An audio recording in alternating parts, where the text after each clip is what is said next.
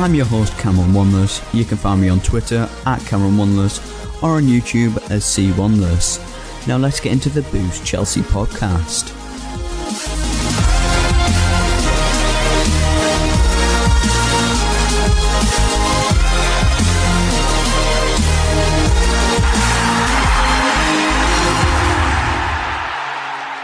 Welcome back to the Booce Chelsea podcast. Today I'm actually joined by a guest.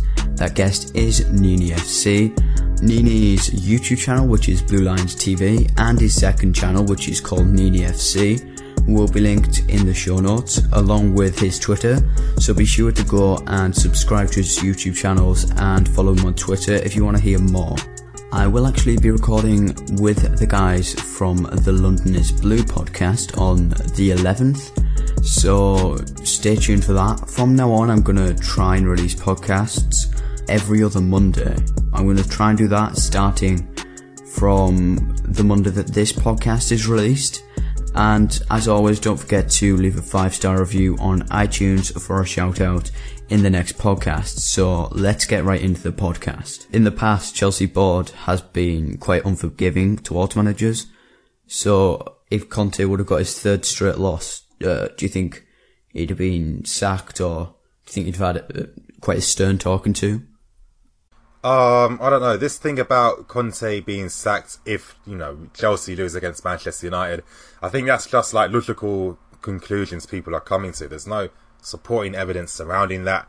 And I kind of feel that Chelsea are a club actually trying to slowly, change their mentality around, managements and, how short-term a lot of them have been. I mean, for example, with Mourinho, that season before Conte came, if this was previous Chelsea seasons, we would have sacked him probably after the third loss, and we wouldn't have come 10th in the league that year. But, Chelsea are trying to, do things a bit differently, give more patience to managers. And, of course, there's a lot of financial worries too, because when you do sack a manager, you have to give them a massive payout. And I think once AVB was sacked and we paid him a ridiculous amount, I think it was like 13 or 15 million to buy out his contract, I think that's when the mentality slowly starts to change. And that's why, managers aren't getting crazy long year contracts. And that's why, they seem to be pretty short contracts with, room for negotiation at the end of every season. But I don't think that Conte is going to get sacked afterwards, to be fair. I think maybe the club, the rumours surrounding the club looking at alternatives,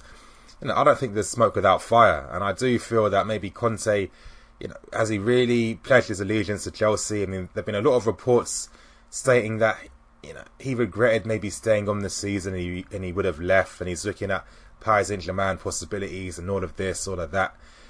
The notion I'm getting from all these reports is that maybe Conte isn't necessarily happy, not Chelsea.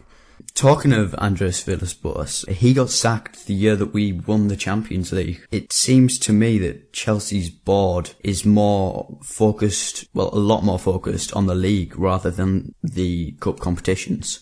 I guess. I mean, to be fair, probably a lot of clubs probably focus on the league more than European competitions, because I guess it's there's the belief that maybe you can get unlucky sometimes if you lose, but I think with the league, that's how you really you see a team's strengths and their form and things like that.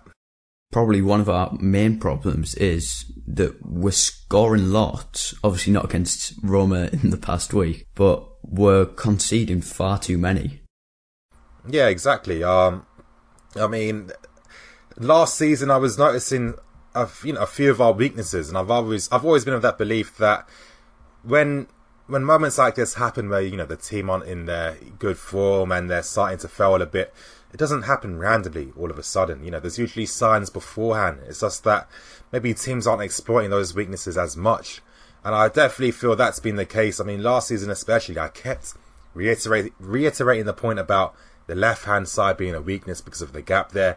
I kept reiterating the point about how we aren't good at defending from, aerial set pieces. We're not good at defending set pieces from open play and, headed opportunities from open play as well. And now I kept stating too that we lose possession of the ball too much because it's always about playing quick balls to the front three. And of course, our wing-backs get pushed back too much. It's too easy to stop Chelsea fullbacks compared to like a Tottenham or a Man City. And I think it's only a matter of time, really, when, of course, teams in this league, we are playing in the Premier League. It's professional football, very high level. It only takes teams maybe 1 or 2 games to really, do better against you and really try and suss you out. And I think that's definitely what's been the case. I feel that Conte, he could have made certain decisions to make that inevitable, implosion, you could say, reduced or not even happen in the first place. I feel that he should have adapted tactically. Some of his player selection too doesn't really strengthen the ideal football he's trying to play with players at the moment in time. And it's kind of inevitable, really, and it's a shame. I mean, Conte, I really expected him to try and change things up. I mean, last season, when he was going through different systems, in every single game, 3-4-3 was his plan D, and of course that made the most sense because it complemented the players we had at that moment in time. And I think now, because we are susceptible to getting pressed by a man marking system, the fact that we don't keep possession is our biggest weakness, especially when we don't have a Conte in midfield. Because again, if you're using Fabregas, you've got to use him to his strengths. You've got to have him playing with the ball and dictating proceedings. Now, if you're playing in a box-to-box role where he's got to run up the opponent's half and one back to defend, you're not going to get the best out of him. I mean, there's so many things that I feel personally Conte should be seeing and should be changing. And I think instead of getting the players to perform better in the system, you have to come to that realization that it's the system that's not helping the players at this moment in time.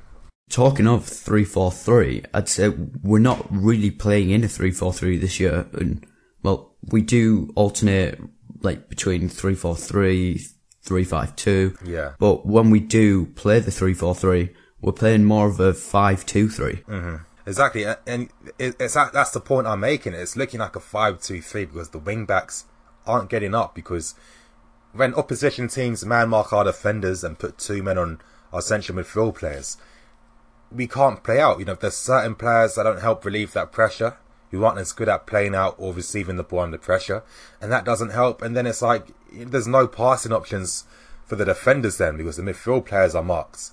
And if anything, I feel maybe the front three should do better. Instead of Hazard, Pedro being really tight and close to Morata, maybe if they're pushed out really wide and deeper to help with the wing backs, that can help, But I'm not seeing that change yet. I think that because Conte said that he was allowed to run forward a lot more this season, I think maybe Conte's letting Kante and Bakayoko run forward, but then he's telling the wing backs like what he was telling Matic last year, to stay back and try and defend more.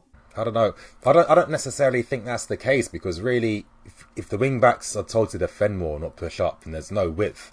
And of course, because Pedro and Hazard, they tend to collect the balls in central areas in those half spaces. That's not going to help us to our benefit if there's no width out wide. I feel, you are right. Kante, I don't even want to call it a box-to-box role. I think people have really forgotten what an actual box-to-box player is supposed to be. It's supposed to help you defensively, start attacks from deep, get you goals up there. It's not about, winning tackles and having a bit more attacking agency. It's a lot more than that. And I feel that, I don't know. I mean, Kante is getting better at that. He's unlucky that he's had that injury, but Conte definitely isn't using him and Bakayoko in that regards, because there'd be no width, and having Baka and Kante told to push forward would just make us more exposed. So I don't think that's the case. When we were playing against Watford, we actually went down 2-1, and I felt that we were being dominated, but it was when we switched from the 5-2-3 to the 3-4-3, and we looked a lot brighter. And when Moses came off, Zappacosta made an immediate impact, and Batshuayi was also an amazing super sub. And I think Batshuayi isn't really a starter. He's more like on FIFA if you'd have a super sub that you bring on if you're desperate for a goal. Yeah, I understand what you mean. And again, this, to me, that game, I even said in my video, that really summed up our whole season. Because when we play with control, when we keep the ball, keep possession, when we push the wing-backs back, that's how the system is supposed to work, and that's when we look at our best. Now, when we're off the ball, when our wing-backs can't get forwards, when we're giving away possession easily because we're forcing the play to the strikers instead of trying to keep possession and build up slowly, then you see the bad part of Chelsea. And that's the part that's getting exposed now, because it is fairly easy to play against once you're doing it. And when you're seeing teams like Crystal Palace, Watford and teams of that nature, when they think their best measure of winning the game is to actually, kind of attack us and press us high, then you definitely know there's something wrong then, because that shouldn't be happening to a club of Chelsea stature in the league right now. And even your point in regards to Mitchell, now, I understand why people might think he is better off the bench, and you know why? It's no surprise, because most times when he is coming off the bench, we've got other players in those central positions that's relieving pressure away from him. Because Mitchell, when he's starting, is completely different, because he's got two defenders man marking him. Now, it looks like he's really bad on the ball, but you've got to realise, when you're holding up the ball and you've got to link people in, it is quite hard, because you have to hold off a defender or two, and they're putting and exerting a lot of strength and force on you, so you have to have a strong core to hold them off. And then it's like you're doing two things at once. You have to think about holding someone off and then making the right option. And I think that's why playing as a target man is pretty hard. I think that's why a lot of times long balls are the preferred method for target men to deal with things, because again, it makes it kind of easier. All you have to focus on is winning the ball and heading it down. But when Mitchell's coming on, that's when he has support. And this is what I'm stressing about Conte. Now, you see that when Mitchell has someone beside him, he can play to his strengths, because Mitchell is probably the best finisher at the club. Great in the air, left foot, right foot. He attacks inside the box. His movement is very good as well. And in Watford, he had Hazard beside him that was freeing the space up for him to do that. And it's just, like I'm saying about Conte, if you're going to use him, play him in his strengths. Play someone up front with him, not necessarily Morata. I feel you'd have to play like a Hazard or someone beside him. But you have to do that to free up space for him to do his thing. And, Conte, he needs to change. It can't be this thing of waiting players to, adapt to how he wants things to be. You have to adapt to the squads. Would you say passion's an issue? Azpilicueta's got a lot of passion. You could see it after he scored that goal. But in the rest of the squad in general, would you say that that's an issue? I mean, you know what? I've always felt when confidence comes down, because here's the thing, when you're a player, you definitely know who your strong players are, who your weaknesses are. You're playing in the system and with this team week in, week out. So as you're going to know what's best in a way. And I kind of feel it's a combination of fatigue, because that's one major thing no one's talking about. A lot of players aren't fully match fit and are tired. Even though Bakayoko's been poor, he's not fully match fit. Fabregas especially, his legs are running down low. Alonso as well. There's a few players who have fatigue now, and I think, of course, there's a confidence issue as well, because I think when you're Chelsea, the players probably know when we're off the ball, we really struggle. So, for example, in Roma, 2 goals up, and then they get the third goal. In a way, it's kind of human to expect the morale to be kind of low after that, because they did make it 3-0 pretty early on in the second half. And that's just why I think the management has to come in and do things. And I think it's definitely time for a change. Our weakness is that when we have no control in a game, then we tend to concede. Now, it's looking even worse now, because we're conceding from counter-attacks. Now, last season, we only conceded from set pieces and headers and open play. It was never from counter-attacks. But now, we're conceding those two things as well as counter-attacks. And that's just telling you now that the wing-backs are really getting found out, that they're getting exploited too easily. Really, to touch on that, like in the last few minutes, Manchester United, the reason they score so many in the last 10 minutes is because of their team's stamina, because they have the energy to go through to the last 10 minutes and score. Whereas at Chelsea, Morata, as you said, probably isn't fully match fit yet. And there's loads of other players who are fatigued from matches in the Champions League, and we haven't got a fully fit squad as we did last season, where we had virtually no injuries and we didn't have to play in the Champions League. Conte's physical training sessions as well, everyone was talking about them. Would you say that that's a problem as much as travelling to other European teams, or would you say that they both go hand in hand? I mean, I would say they go hand in hand in a way, but even in regards to the training methods, when the reports were coming out that the players weren't happy, that was because they played 3 games in a week, and on top of that they had physical training. So naturally their suggestion, it wasn't even an argument or issue, their suggestion was, I think it's best for us to maybe calm down a bit in training, because we feel that certain players are picking up injuries they weren't picking up last year, because obviously, you know, your body is more susceptible to injury when it's kind of fatigued and when it's tired. And I think he has adapted that a bit.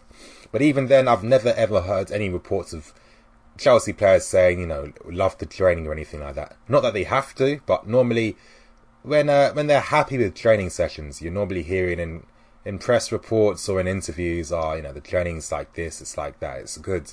So, I don't know. I mean, I've got a different theory entirely, but I just think that with Conte and the players we have, they don't naturally complement each other. You know, Conte needs more athletes in his system. He needs more players that will take responsibility with things like a long shot or anything like that. And I feel our squad's more built for like a possession style of football where we have to dominate and then, you know, force the team back. And I don't know. Of course, we do have certain successes, as you've seen with Mourinho and Conte, but to me, it's always like going to be an inevitable implosion, because at the end of the day, you're telling players to do something that they're not 100% accustomed to, you know? Would you say that we shouldn't be putting out our first team even in the League Cup? I mean, honestly, I think the squad is strong enough for a bit more rotation, because I feel that even with the rotation options, they do complement the system. Now, back in the day, sometimes rotation wouldn't be as good because you're bringing on a player that doesn't really fit the way we're playing. But I think this season it's different. And I mean, one player I think that should have been playing more is Christensen. Now, I'm looking at David Luiz. It's been reported a lot of times, Conte said it himself a lot, that the guy has injuries. Now, he had a broken wrist, which he's recovering from. We've seen his right knee, that's always flaring up all the time. And after that Roma game in the first leg, Conte spoke about Luiz having a bit of a groin strain. Luiz is the type of guy, he's like the old Chelsea material, where he will put his body on the line. But you're starting to see that it's affecting some of his performances. You know, he's making 1 or 2 mistakes that he wasn't making last season. He's sort of jumping as high because obviously his knee's hurting. And a lot of times when he's trying to win tackles, he's not really using his strength. He's not trying to, you know, out-muscle a man now, because obviously he's injured. So a lot of times he's just rushing in there to win it quickly, because to him, that's the safest way of winning the ball without and with minimising any potential injuries. And I think when you're seeing something like that, take him off and play Christensen, because you've got a replacement who's just as good and he's shown he can do it. There's no point. I don't understand his insistence on sometimes using the same players all the time. I mean, it's in football, it's natural that managers do have their favourites, but I don't know. Some managers just prefer their favourites a bit too much. Just to touch on the first leg against Roma, it was 3-3. That was at home, but nothing in the table really changed, because surprisingly, Atletico Madrid drew to Karabakh when we beat them 6-0. So would you say that if in the games that we win in the Champions League, if we win the next 2, do you think that Roma will be able to win their game against Atletico? And because if they don't, and we win our next 2, then we can win the group. But if we don't, then, and Roma win their next 2, then we'll come second. And we don't really want to do that, because then we could be drawn against the likes of Real Madrid, Juventus, PSG, Of course. Bayern. I mean, really, you're right. It's imperative that we do win the group, because then that's going to, you know, boost our chances down the line. You know, we've got a bit of a bad spell. You know, playing a club like that pretty early wouldn't be to anyone's benefit. End of the day, Roma are still Roma. Now, Atletico probably should have beaten them in that first leg. Against Karabakh, I don't know what's happened there. I haven't seen the game to really analyse what happened. But they are still Atletico, and they're that type of team that they can rally together and they can fight for each other and get the results when they need to. Now, I don't think they're necessarily out. I still feel that really, for us to boost our chances of, you know, getting out the group, we have to win both games. I mean, it's going to be pretty hard. Karabakh away is going to be completely different to playing them at home. they do like to play more of the ball and more possession style. And I think Atletico at home, again, they're always beating us at home. So that's going to be a tricky one as well. Do you think we'll be able to beat Qarabag away and Atletico at home? In my opinion, we should, with the players we have. But again, it always comes down to the tactical approach. Now, what if Conte decides I'm going to try 3-5-2 and then the wing-backs can't get forward? Because the only reason why we did beat Atletico was because we stopped Felipe Luis at one throw and getting forward. So that meant we won the midfield battle, and that meant that they couldn't play themselves out. And I don't think Simeone's going to make that same mistake again. It's one of those ones too where if they were to take the lead, they could easily hold out. So, it's going to be tricky, but I feel that we should be beating them. One thing that comes to my mind is that after the first leg, Conte might underestimate Qarabag and go and put out a team with Musonda, Kennedy, and rest Hazard, rest Marcos Alonso, and then we might end up getting beat. I don't know. Even if I don't think Conte will do that, but even if he did, I think Musonda and Kennedy, they aren't gonna weaken the team, and this is why I'm really a strong advocate for us having to change our style and our philosophy. Because think about it like this: they're the Azerbaijani champions. Now, really, if this was a few years back, even if they were on good form or got a good result, it would mean nothing because they've got limitations, as we did see. So, maybe it's the fan of me, but any time I'm hearing us worrying about teams of that stature, it is quite worrying for me when I hear that, because it shouldn't be a worry at all. Against teams in the Premier League, we were playing Azpilicueta as a wing-back. I mean, personally, I don't think he is a wing-back. I don't think he does as well as a wing-back as he does as a centre-back or a left-back. But he was in attack most of the time on the right, as opposed to Marcos Alonso on the left. So do you think we could play Aspi as a left wing-back to give Marcos Alonso a rest? I don't know. I think with Aspi, even then, I don't think he's as good playing as a wing-back. And to be honest, I don't think even playing as a centre-back, he's that amazing, because he especially this season has been getting found out quite a lot. Really, his best position is playing as a fullback, a defensive one. But again, really, I think his characteristics aren't necessarily needed in the team. I know it sounds a bit crazy what I'm saying, but I just feel that, for example, with Rudiger, when he was playing out from the back, some of the forward distribution you're getting, like that amazing pass he made for Zappacosta, Aspi or Cahill would never look to attempt that pass. And it's those types of passes that can help you kickstart attacks and create attacking opportunities, and it all adds up and all makes a difference. And I just feel that I don't know, I thought it was crazy by Conte to not use Zappacosta. I mean, wasn't that the reason why we spent all that money on him in the first place? When Moses is out injured, we use him in these big games. So that was disappointing to see that.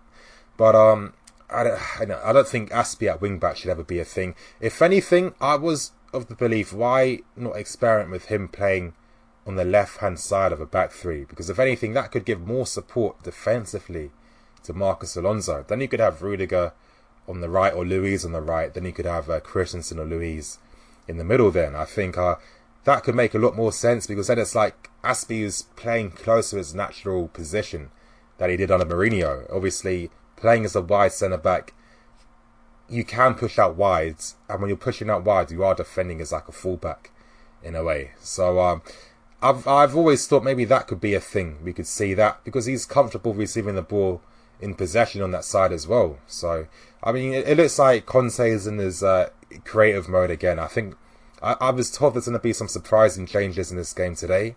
So, it should be interesting to see. Just to have a little dabble into transfers, Marcos Alonso has been rumoured to be receiving, Chelsea have been rumoured to be receiving a transfer offer for him from, I believe it was Barcelona. If Marcos Alonso does leave, do you think that Conte would switch to a 4-2-4 and play someone like, maybe if Baba's fit, Baba on the left, or even put Azpilicueta back as a left back? I don't know, because I feel with 4-2-4 to work, I mean, there's a reason why Conte's 4-2-4 didn't work, and it hasn't worked for years. Even when he's tried it at Chelsea, that's because for 44 to work, you have to play it in the Monaco system. You know, it is an attacking system. You know, I think too often Conte cares about balance. You can't get real balance in that system. You know, if you want your, you know, as I've been noticing, anytime he has tried to use 4-2-4, I'm noticing that the wingers are the ones touching the, you know, hugging the touchline, and then you've got the fullbacks playing in fields. Now that makes no sense to me. Why are the fullbacks playing closer to goal than your attacking wingers? Because then you're just reducing the wingers of spamming in crosses. It should be the fullbacks out wide and your wingers inside forwards tucked inside. That's how you do it. And again, that, you know, Conte does that for a reason, because he wants to keep the balance in the team. But you know, you just have to embrace sometimes the philosophy of a formation, and I think that's why that isn't going to work. And even then, I don't know. Alonso going to Barca, I mean, who knows? I mean, Jordi Alba's been in really good form recently. I feel his attributes probably wouldn't necessarily suit Barca as a first team player, but as a squad player, I mean, yeah, it could.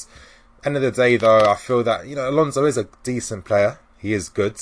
He's good enough to be playing at this level, of course, but I feel that we can, you know, we should be targeting players with attributes, you know, tailor-made for the system we need. And unfortunately, that requires a lot of pace, which Alonso lacks, especially recovery pace, which Alonso doesn't have at all.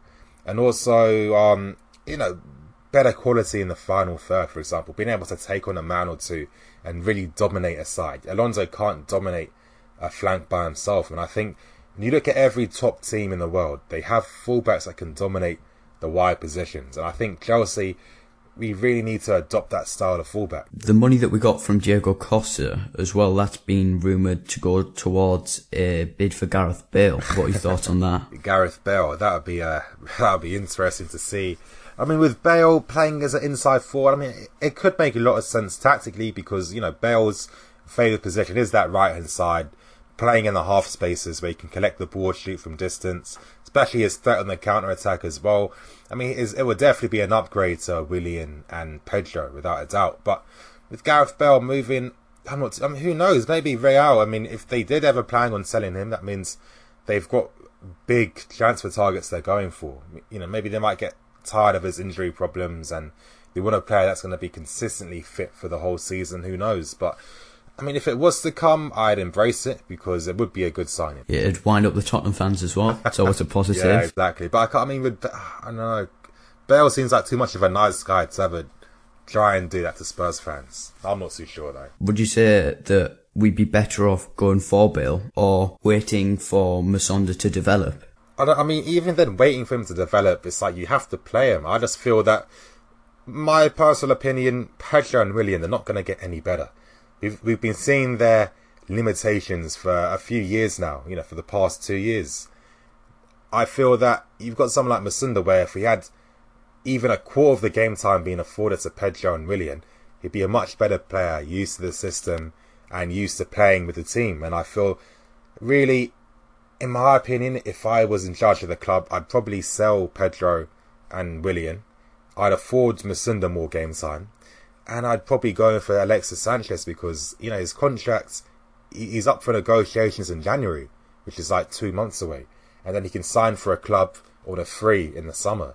Now, to me, that makes more sense, because then you've got upgrades, a short-term upgrades, plus you've got the youth behind them getting a chance. And I really feel if it was a Musonda, Hazard, Boga, and Alexis Sanchez, I think you've got the potential for the future.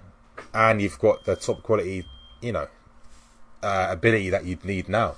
Bale's buyout clause is actually less than they got him, than Real bought him for. So I think that'll be a bargain. But Musonda, I think if we do sell Willian and Pedro, because they are nearing, well, I think Willian's 30, yeah, and Pedro's 29, or the other way around. But Musonda is early 20s. Exactly. And if you're in your early 20s, really, ideally, you want to be playing consistently for a club. So I'd probably want to keep Musonda. And also, he fits the system really well, Conte's system. I mean, that's what we should be doing. We need to make that tough decision. I mean, too often, we keep experienced players that are showing no signs of improvement. They make the same mistakes. They show the same signs of limitations. And it's just like, yeah, they've got experience, but what does experience mean if you're only going to play well for like a quarter of a season? It means nothing at the end of the day. I mean, that game time could be afforded to someone that has the potential to become better than them. And as we've seen already, even though we've only seen Hazard and Masunda play once against Nottingham Forest, you can see the link up with them. Obviously, with Hazard, that's going to create space for Masunda as well, and vice versa. You can see their technical play on show as well. And to me, that looks like that could be an exciting possibility. I think with Berger coming back too, to me, this guy was actually better than Masunda. He's just been unlucky because every loan club he's gone to, managers are getting sacked. And he's being used out of position, and he's playing in teams that don't play towards the possession style of football he likes, because, you know, the guy is a playmaker, a number 10. He's not even a winger. He's a number 10. So it just goes to show you how unfortunate he's been in his career so far. But I'm of the belief that even if with Gareth Bale, I think a club like Chelsea, we can't afford to spend that type of money on a player that is injured too often. I think, you know, look at all the stress that having Conte out for like 3 weeks is causing. Now imagine you've got Bale, he's out for 2 months. That could really affect our season a lot more than Bale being out for Real Madrid. I think Alexis Sanchez makes sense. I can't see the guy staying there anymore. His options, Man City, I can't see Man City signing because, again, all the attacking talent they have already, that would mean one of them would have to leave. I don't see that happening. Would he go abroad? I think he'd preferably prefer to stay in this country.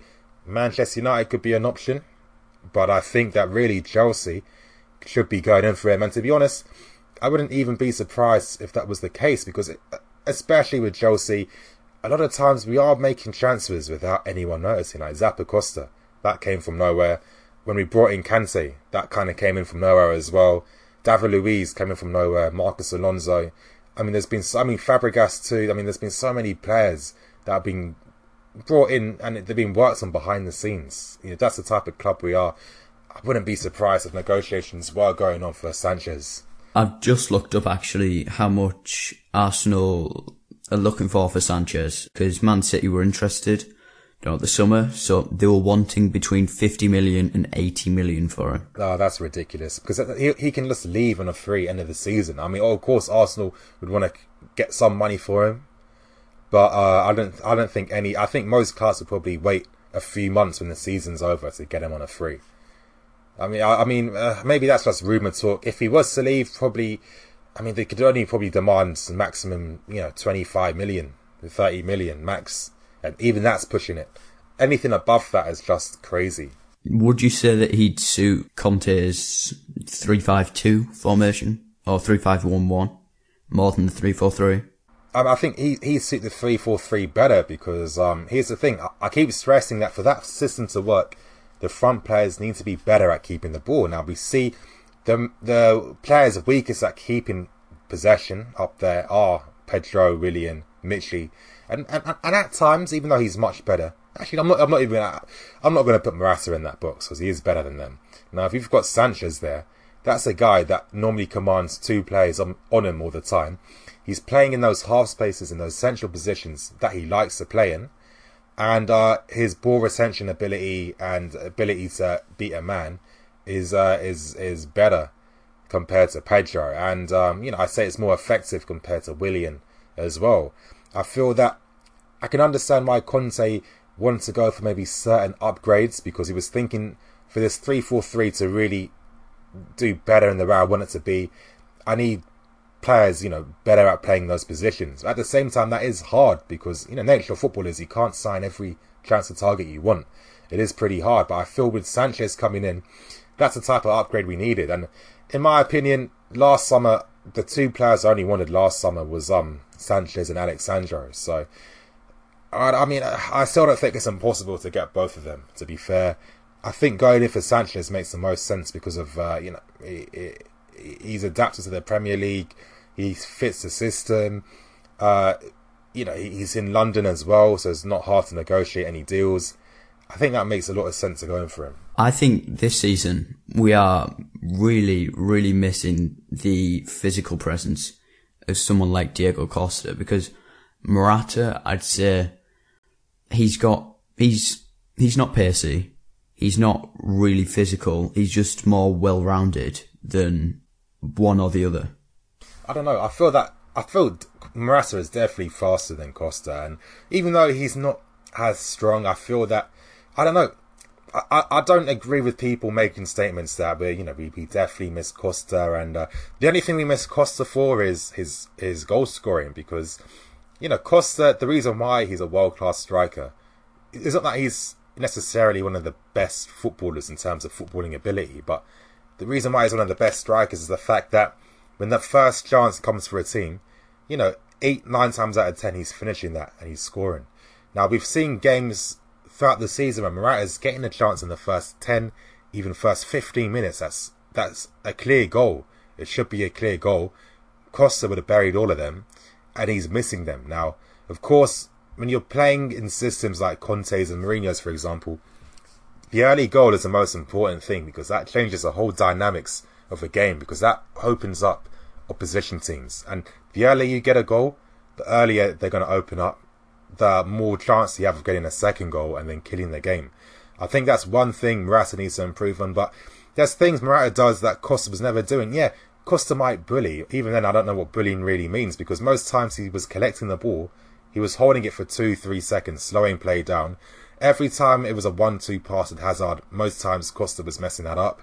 And I feel that he wasn't as comfortable dropping deep to link up play compared to what Morata is. And I feel that with Morata, you're getting aerial ability, which Costa never showed. Costa wasn't winning balls in the air. He wasn't, he might put he was strong physically in terms of his core and muscling opponents. But again, I wouldn't say necessarily it's a massive thing we're missing. If anything, the only thing we're missing is that deadly finishing ability. I think maybe in our game against Arsenal, where it finished 0-0, Costa would have been able to give us the edge.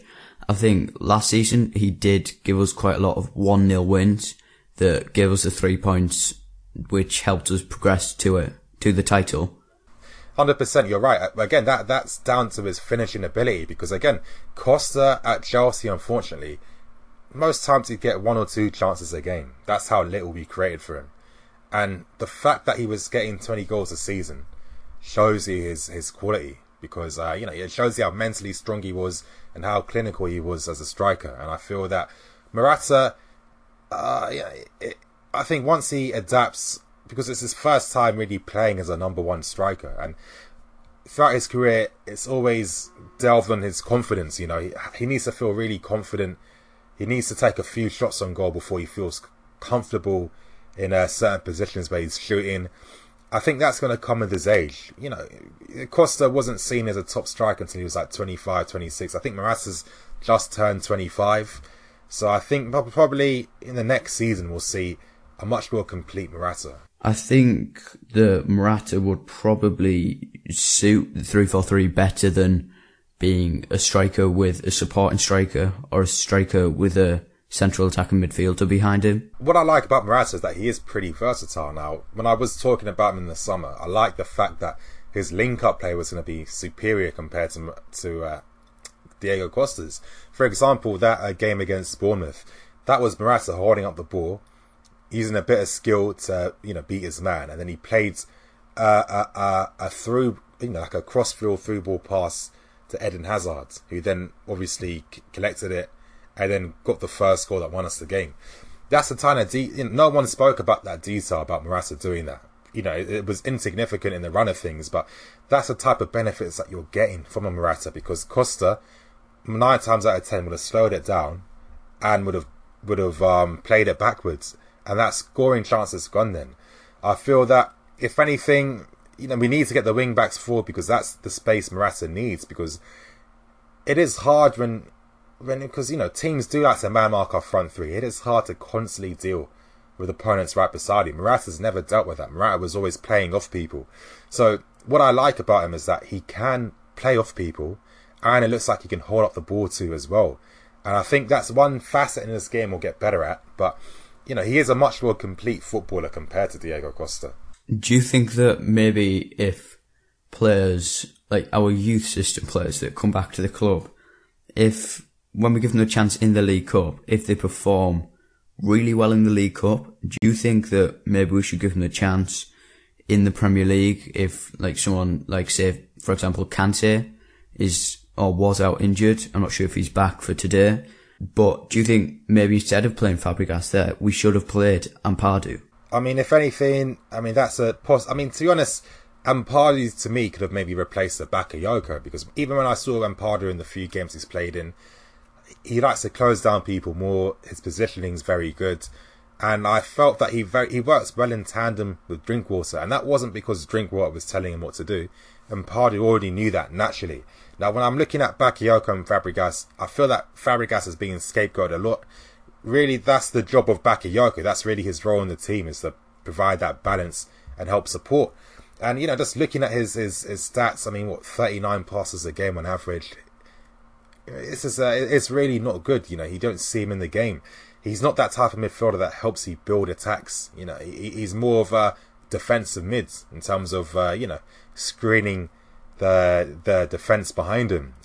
You know, the guy is not a complete player. I was trying to stress this a lot, that when we are signing Bakayoko, it is potential. Everyone's saying, oh, he'll be better than Matic, he'll be better than Yaya Toure. I feel that's a disservice to those two players, because it's like you're missing the fundamentals of why they are the world-class players they are. I think with Bakayoko, to me, it's going to be interesting. To me, it kind of reminds me of like the Ramirez situation. You know, when Ramirez first came, first 3 months, 4 months, he was pretty poor. It took him a while to get used to things. I think we'll be seeing similar things with Bakayoko. But again, even in terms of your point about using youth players, if this was any other club, they would. I mean, when you look at Pochettino, if he has to use Harry Winks, he will. If he's got to use Kyle Walker-Peters, he will. If he's got to use these guys, he will. Now, at Chelsea, when it comes down to that, very reluctant at times. You know, when the likes of a Boga, for example, got a chance, that was because there was literally no one up front to play. You know, I feel that if Conte had maybe another midfield option, he might have even changed the system. But again, maybe it's a disservice to Conte what I'm saying, because when he has had to, he's done it. But I feel that, you know, when you're seeing that players aren't in their best form, or, you know, that they're very tired, that's the whole point of having a squad. You've got to use these guys. And I'm not of this belief where the minute you use one young player in a team, your whole team breaks down. Because that's the thing. If your whole team relies on one player to do something, the system was already useless from the first place, you know?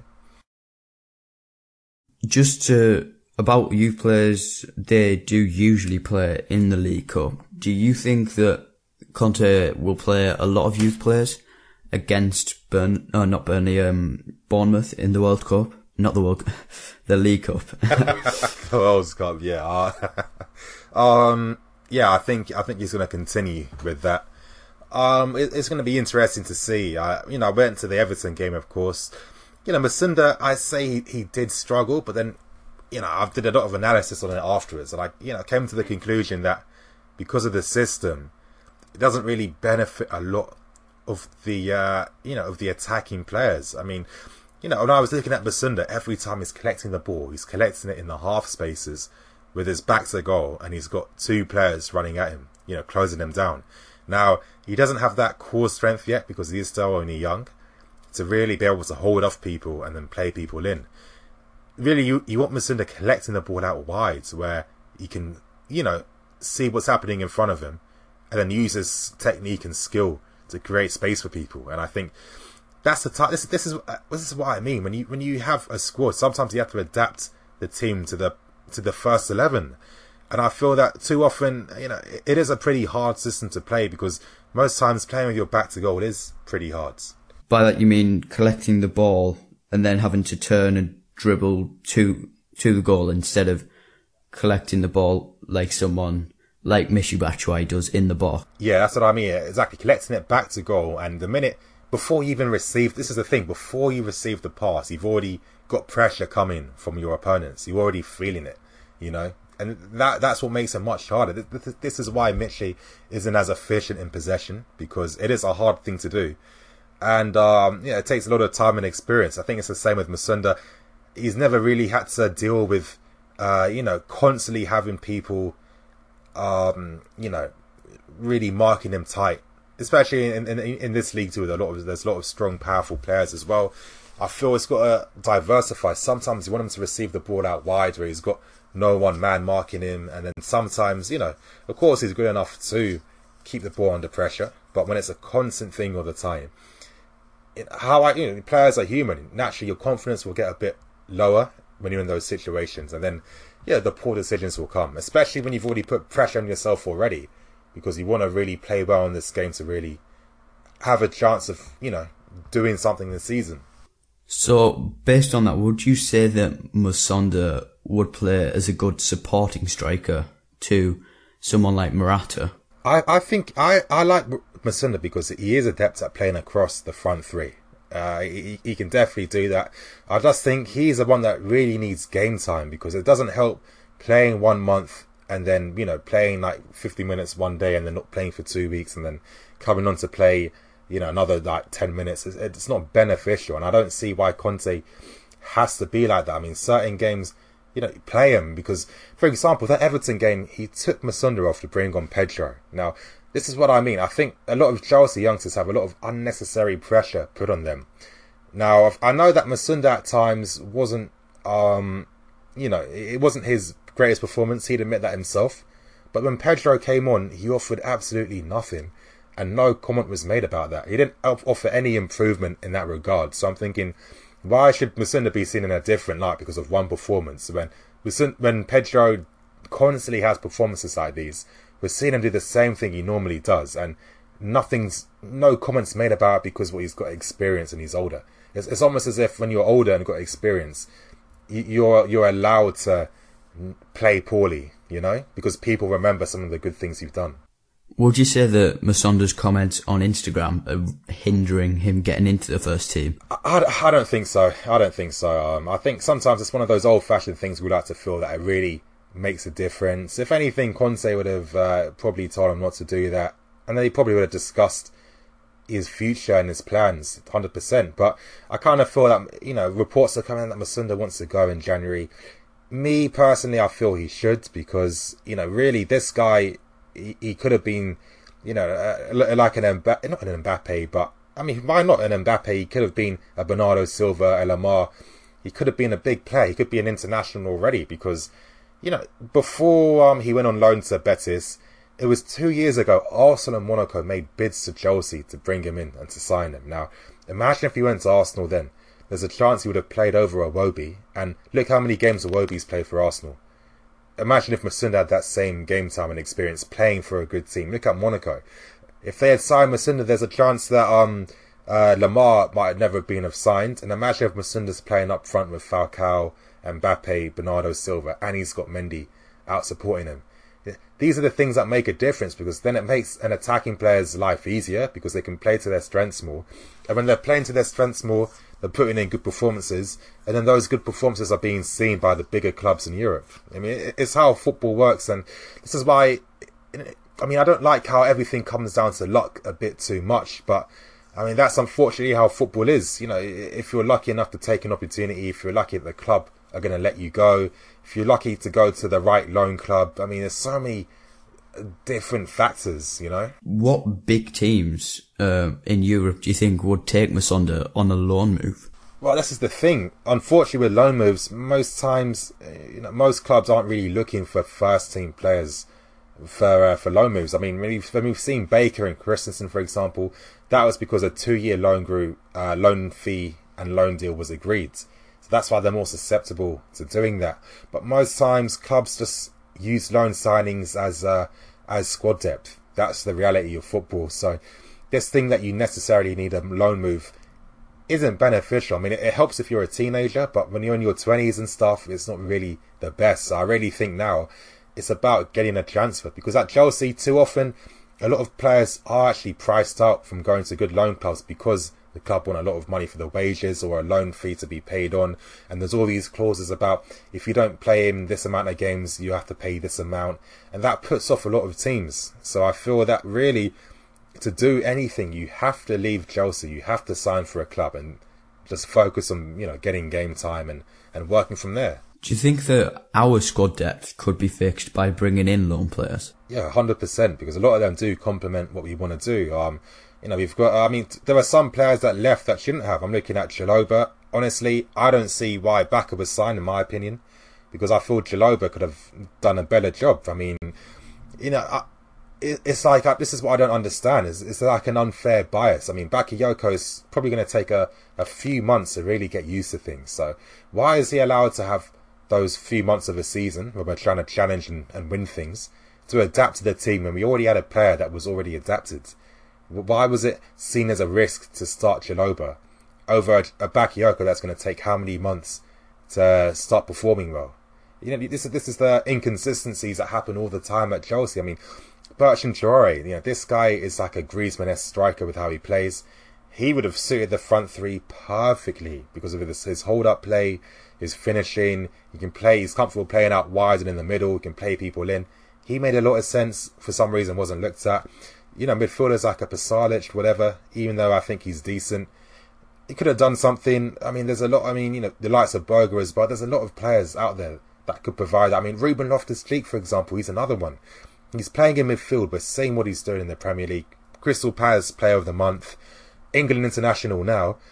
He is a natural box-to-box player. Now, he's there for a whole year at Chelsea. Conte never once played him in midfield, kept stupidly playing him up front or out wide. And it's like, why? It's just like, too often, these managers that have no affiliation to the youth team, or even know most of them, constantly jeopardise their career by misusing them, And I just don't think it's right. And it is frustrating because, again, imagine Ruben Loftus-Cheek playing box-to-box in our midfield now. That's what we need. Bakayoko, everyone was praising him about being this box-to-box guy. How often do you see him doing anything similar to being box-to-box? And I even told people when we sign him, he's not going to be playing box-to-box. He's going to be playing the Matic role. And you know why? You're not really cemented that Anya was right, because in a press conference later on, Conte basically stated that he hoped Matic was going to stay because he wanted Bakayoko to learn from him. Now, why would Conte want Bakayoko to learn from Matic? Because Conte wants Bakayoko to obviously adopt the tactical way that Matic plays. It's simple as that. Do you think that Conte's depth issue is partially because of his own... Yes. I don't know whether to say inability, but he doesn't want to pick players that are already at the club that could do the job. Yeah, I mean, you hit the nail on the head. I mean, 100%. I mean, a lot of this was avoidable. If he had offered more game time, for example, why did the Jalobah want to leave? Why did Ruben Loftus want to leave? No one asked the questions, why did these players want to go? It's because they saw that with the manager, it was going to be impossible to get a fair chance. They were already being misused. I mean, for example, last season, the amount of games where we won the game in the 60th minute, a young guy, Jalobah could have got 20 minutes, 30 minutes in a game. Forever making substitutions in the 70th minute and 80th minute for what? When you're a young guy trying to make your career, that's not good enough. And to think, if you're going to adopt into Chelsea's supposed philosophy where it's about trying to bring these guys in, and you're not doing anything to do that, then there's no surprise that they're going to want to leave. Part of our problem is that obviously we can't keep a clean sheet, that our defence, Conte's also indecisive on that. We've played so many back threes or back fives combinations this season, and I think that we should just find one or have a system that we know who's going to be playing there. I don't know though. I don't think that's too much of an issue. I mean, that's just a natural thing in football. At Juventus, he was constantly doing that with the back line. And, a lot of times, to be fair to Conte, injuries have really forced him to change the back three. It's not like he's had a fully fit defence and he's just, tinkering for no reason. And even then, that decision of Cahill playing on the right, really, that wasn't the reason why we lost the game. The other reasons I've stated in this podcast are why we've been so weak in these areas. I don't think Cahill playing on the right did anything, really. And to be honest, maybe that makes a bit more sense for him to play on the right where he's more comfortable receiving the ball and defending and playing out, I think maybe why not, Rudiger's already shown that he's more adept at playing on the left. I didn't see anything wrong with it, in my opinion. I mean, the only wrong thing he did, really, was playing Aspie as a wing-back instead of Zappacosta. I think if we play Cahill on the right, he'd be more suited there because he's got the pace of Moses, so he doesn't have to cover as much as if he would when he's playing on the left with Max Alonso. Exactly. So this is what I mean. I don't understand why it became a criticism because of that. And to me, it just shows that a lot of these like football people or journalists don't really know anything they're talking about. That's it really. I'm just going to wrap it up here. Alright guys, thanks for listening to this episode of the Booce Chelsea podcast. If you did enjoy the podcast, don't forget to subscribe on iTunes and leave us a 5-star review, as well as share on social media. So that was Nuni FC. His links are in the show notes. And that's all we've really got. So stay tuned for the next episode and we'll see you then.